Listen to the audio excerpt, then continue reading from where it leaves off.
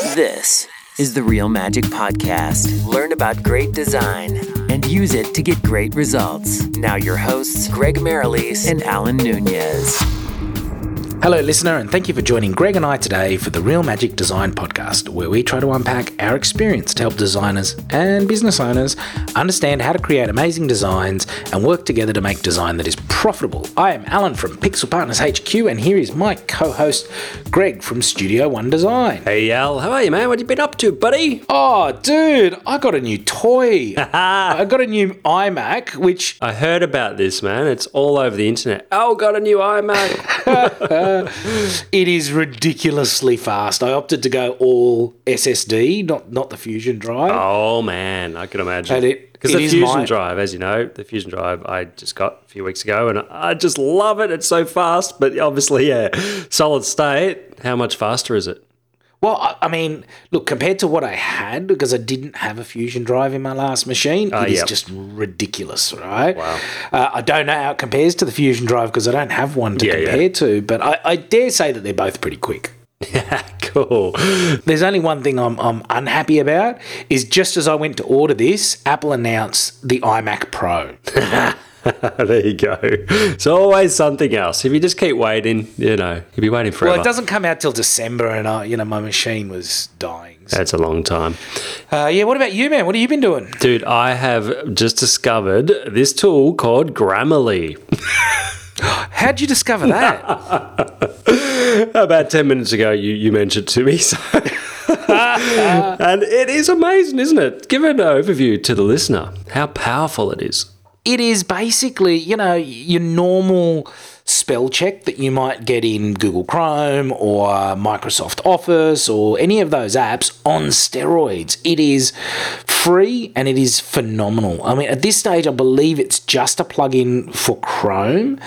But if you're cloud-based like Greg and I are, that means it works in just about every app that you have. But it makes, it does the usual spell checks, but it also makes grammar corrections and suggestions. So when you're using things like descriptive words, it offers you up other ways to describe those things, which I think is really mind-blowing. And from a user point of view, the underline and the pop-up, firstly, you don't have to click on the underlined word that has an error in it. You just hover over it, which I think is great. It's one less click. Yeah. And also, it seems to be really easy to read. Like, they use a really nice font, really nice colors, and I've been running it I've only just started using it, but I've been using it a lot and I'm really loving it. So go check it out, listener. There's another tool. One of my copywriters, not that I have in-house copywriters, but just a freelancer, uses this tool very similar for writing blog posts called HemingwayApp.com. Ooh. Yeah, it gives a lot of suggestions as well. I'll send you a link. But yeah, equally as powerful. It's just, it's like a standalone website, but yeah, it's pretty cool. So check that out too, or make your blog post writing go up another level. Awesome. So get into that. These tools are coming. I mean, we were just talking about this, weren't we, Greg, when we were talking about our new computers, that technology is just moving so fast. Gone are the days where, you buy a piece of equipment or start with a piece of software and, you'll have it for maybe 2 to 5 years. It's almost like you need to be updating on an annual or biannual basis. Yeah, and there's so much AI in technology that, it changes quite rapidly. So, yeah, just listen to our podcast for updates. We'll keep you updated. Talking about things moving fast, we're talking about stock. Now, we're not talking about physical retail stock. We're talking about stock images, stock icons, stock graphics today. And Greg, this is something that you and I, we both leverage, but what we're going to talk about is what is the right way to use it and what's the difference between having something custom designed, using straight stock, or customizing stock. Yeah, exactly. And you're right. We do use stock because it's an amazing time saver. But yeah, it can be used really poorly. And the way we use it is for pure goodness, not evil. Now, I just to get down to some of the points that you're going to mention, I mean, you introduced us a while ago to the feature that Google Images has where you just drag an image off your desktop into the search bar and it will find every image across the web every website across the web that's used that exact same image. So, that to me just proved that using stock images as is not a good way to use them because every other man and their dog is using them as well. Yeah, but even things like icons and logos. Look, let me give a little backstory as to how this came about, right? So I'm doing some research into a new sort of niche product offering that we're working on with Pixel Partners. Mm-hmm. At the same time, I'm looking to hire a couple of specialists in a couple of industries, and I'm seeing portfolios and I'm sort of looking at other people's work, and it was kind of mind-blowing to see these are paid jobs that they're using as examples, and things like logo design and icon design. People are paying for a set of icons, and really all they're getting is a set of stock that could have come from a free stock library that they possibly could have found themselves.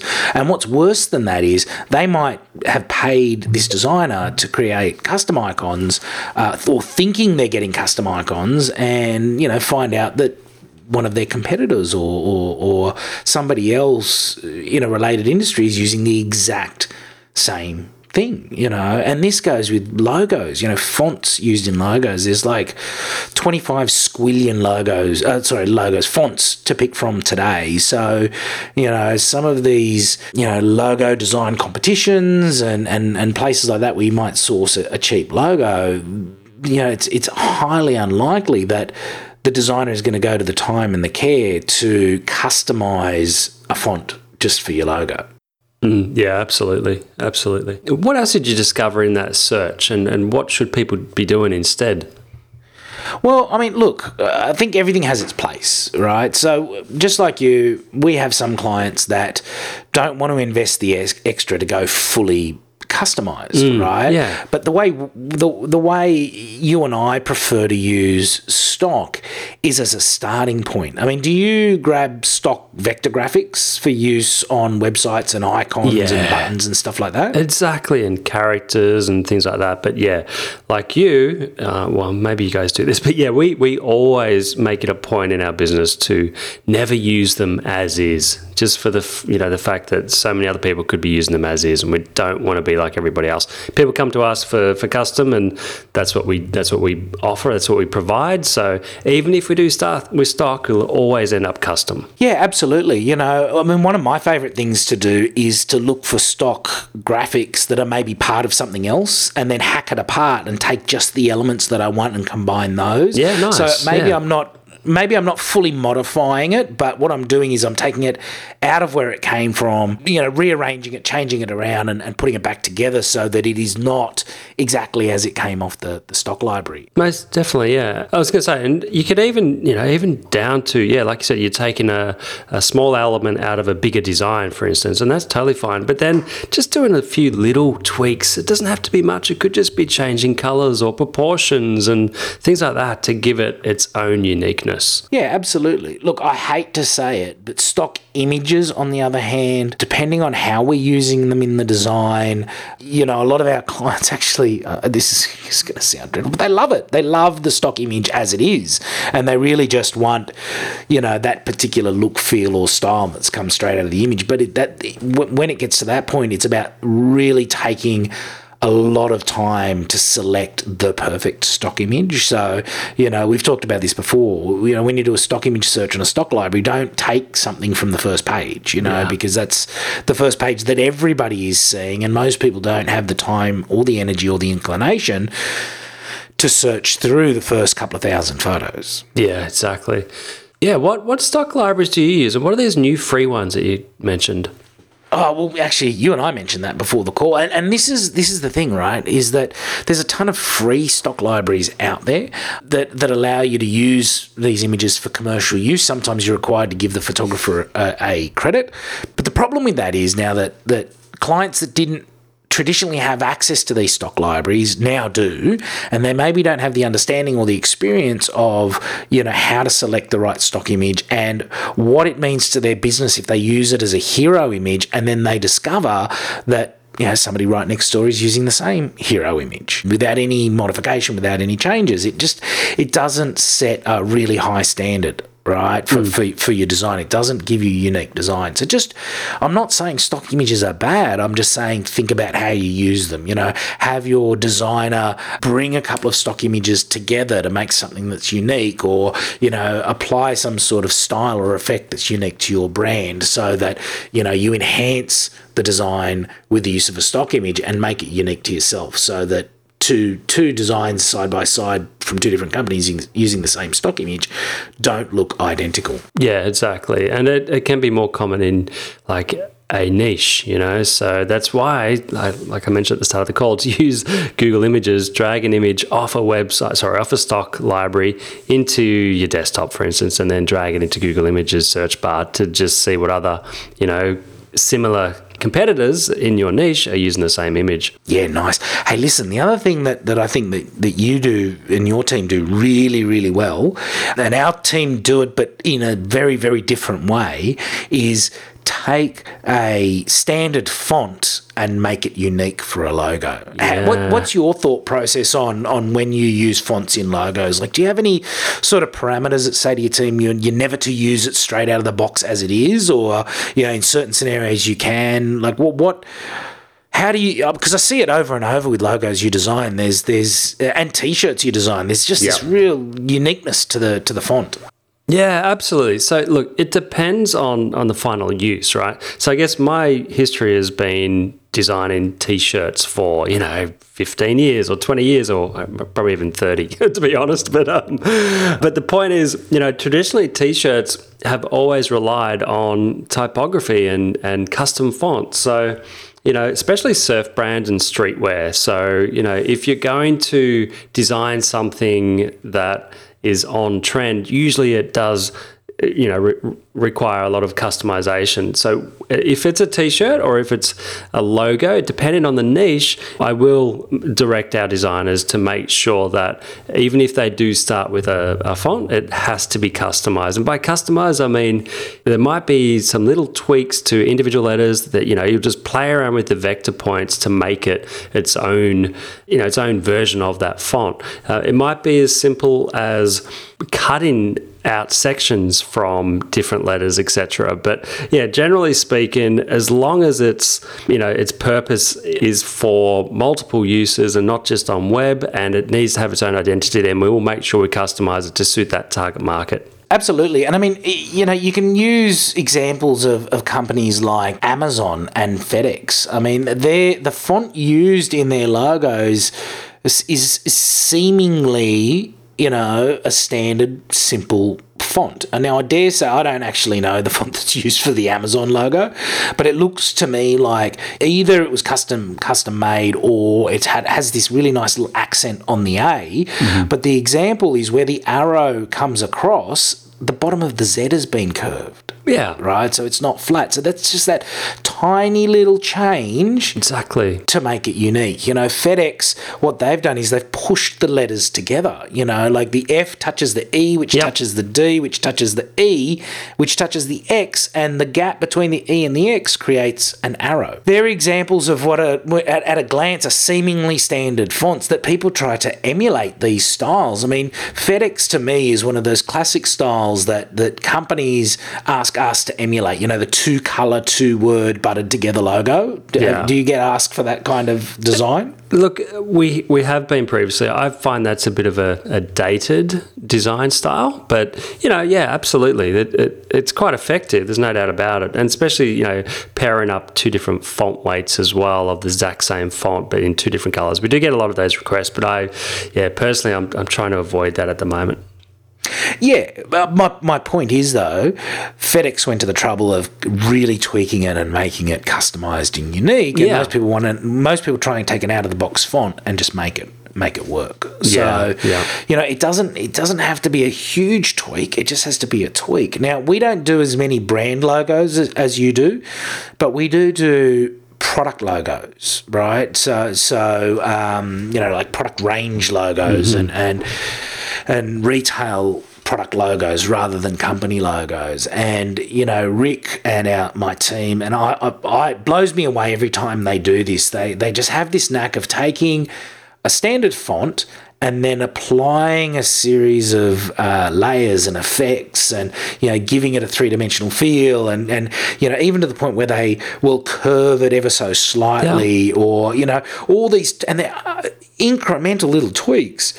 And there are a series of them, and the finished product looks nothing like the original font. It really gives it shape and depth and makes it stand out on the packaging. So, there's various different ways to do this. Maybe a matter of, effects in Illustrator that give it extra dimension. It could be the way you position the letters. It could be, like you say, taking the letter and shaping it differently or adding an accent. So custom doesn't have to be extreme. You don't have to have somebody hand draw you a font for your logo. From scratch, yeah. From scratch, right? Yeah. You can start with one of the 25 squillion fonts available and then work it and rework it until you have something unique. Absolutely. And you were touching on icons as well, like vector. Is that how you guys would create a custom icon as well? Look, there's a couple of different ways we go with icons because we do a lot of icons for packaging, right, to represent particular features or to add a visual element to designs. And we do it one of two ways. We will either use stock and then modify it if we can find something that really hits the mark for the brand, or we will use stock as a starting point for a style, and then we will draw the icon. We'll hand create the icon if it doesn't exist. So, I like taking inspiration from what other people are doing in different industries. So we might use something that might be technology based and transpose it across to food and use that styling, but draw the icon uniquely. The other thing we do for icons often is use an image. An actual stock image, and then we use the shape that we can extract out of the image to create the icon. Does that make sense? Yeah, absolutely. Yeah, that's quite unique. Yeah, well done. Cool. And I love what you're saying there because icon, styles, if you like, can come in many different forms. And why not just grab a style that you like and then have someone, let's say, for instance, you might have a shark illustrated in a very iconic way and you love that style, but, you need to have a bear, for instance. And therefore you could say to somebody, illustrate it in the exact same style as that shark, but it needs to be a bear, and then it's a unique icon. Yeah, absolutely. And I think, for me, the way we often do icons, it starts from stock, right? It starts from something that already exists that's maybe royalty free. And then we, like I say, we take the inspiration from that and create a set of 4 or 5 completely unique, completely hand-drawn icons that are perfect for the client. And that might be based on the client's requirements. They might have an idea of how they want the icon represented. Yeah. So, look, I guess the point I'm trying to make, right, is that customers' expectations are getting higher and higher and higher. The mainstream media that customers see will go to the effort of doing unique icons, right? So a company like Samsung doesn't use stock icons. They draw their own icons to represent their features. Yep. The images they use on billboards, they will either have a professional photographer take them or they will license at huge cost unique images for themselves. Yeah. Right? I think I just went through this with a client that we were doing some designs for, and we had used stock in a design mock-up because they hadn't supplied anything, and they came back with their licensed images, and I actually looked up the licenses for these images, and it was astronomical. It was like tens of thousands of dollars per image, but they only had a very narrow set that we could use, but they knew that those images were only ever going to be seen with their brand and nobody else's brand. Wow. Yeah, exactly. And that's what you pay. You have to pay the price for that. But if, obviously a lot of our listeners are not big brands and probably small businesses or freelancers. So therefore, there are much cheaper ways to go about it. And that's what we're pretty much talking about on this podcast episode, is to, start with stock, to reduce the guesswork, reduce the time involved, and then customize from there, using that as a starting point. Absolutely. And look, the point I was trying to make when I was comparing to these big companies is today is the era of the micro business. There are more small businesses around than ever, and it is easier than ever for a business to have a visual presence. So 20 years ago, if you were a small business owner, you'd have a business card and a letterhead and a phone number and maybe a fax number. Right? Mm-hmm. And there's no real visual element to that. There's no brand images. You might have a brochure or a flyer. If you're a one-man operator, it's probably just going and seeing people and making sales, right?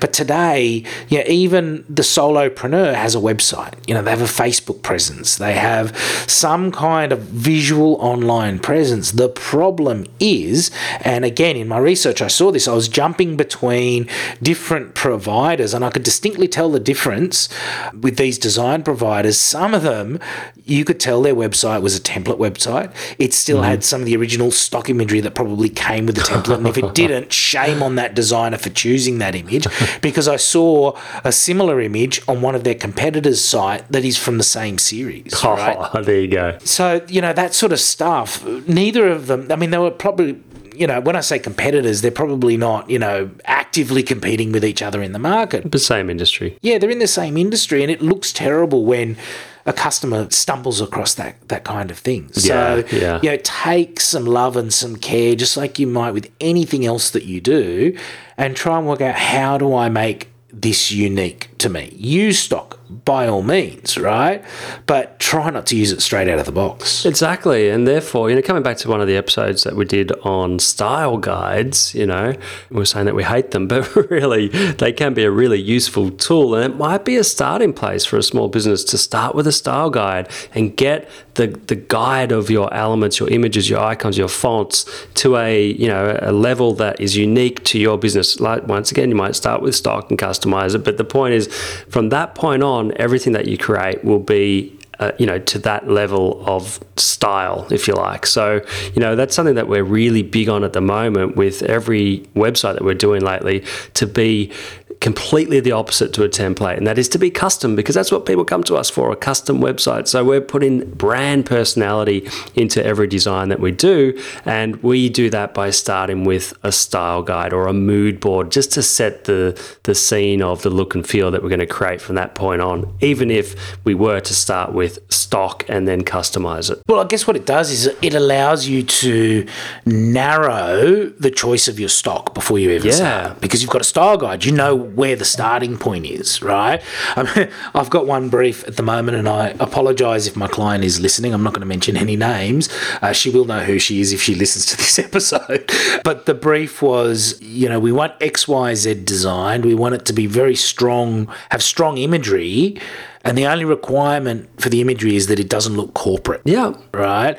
But that doesn't help. Do you know what I mean? Like, their brand has a very strong style guide. So are they saying go opposite to the brand? Is there a particular look and feel? Like, the breadth of a comment that says not corporate in the I can't tell any more about the brief, but if you saw the brief as well, you'd go, okay, I see like how vague that actually is, right? Yeah. So, you're right. Having a style guide allows you to narrow the field of the stock graphics that you might start with before modifying, the stock images that you might start with. And hey, even don't forget things like stock video. Stock intros and outros to videos, stock lower thirds, stock music. Like, we do a lot of stuff for clients where we take our illustrations and then animate them into little how-to videos, right? So we make illustrations for instruction manuals, and then we animate them into a 30-second to 3-minute explanatory video, right? So it's a great repurposing of something that's already been done. Yeah. But the time and care we go to try and find that perfect stock soundtrack and then use it consistently makes a big difference. Man, yeah, I can imagine. Yeah. That's really cool, man. I didn't know. Do you do a lot of that stuff, the video animation? We have done quite a bit of it. We're not doing a lot right at this moment. Mm-hmm. but it depends on what we're doing for particular projects and clients at the time. So, you know, when we're doing a big rollout for one or two brands for one particular client, and they need illustrated instruction manuals for all their products, we offer it to them because it is a very, very easy way to repurpose something that we've already put a lot of time and effort into so that they've got more content for their marketing and their customer experience and so on and so forth. Yeah, nice. Oh, that's cool, man, yeah. So what's your hot tip about using stock, not using stock, and how to use it?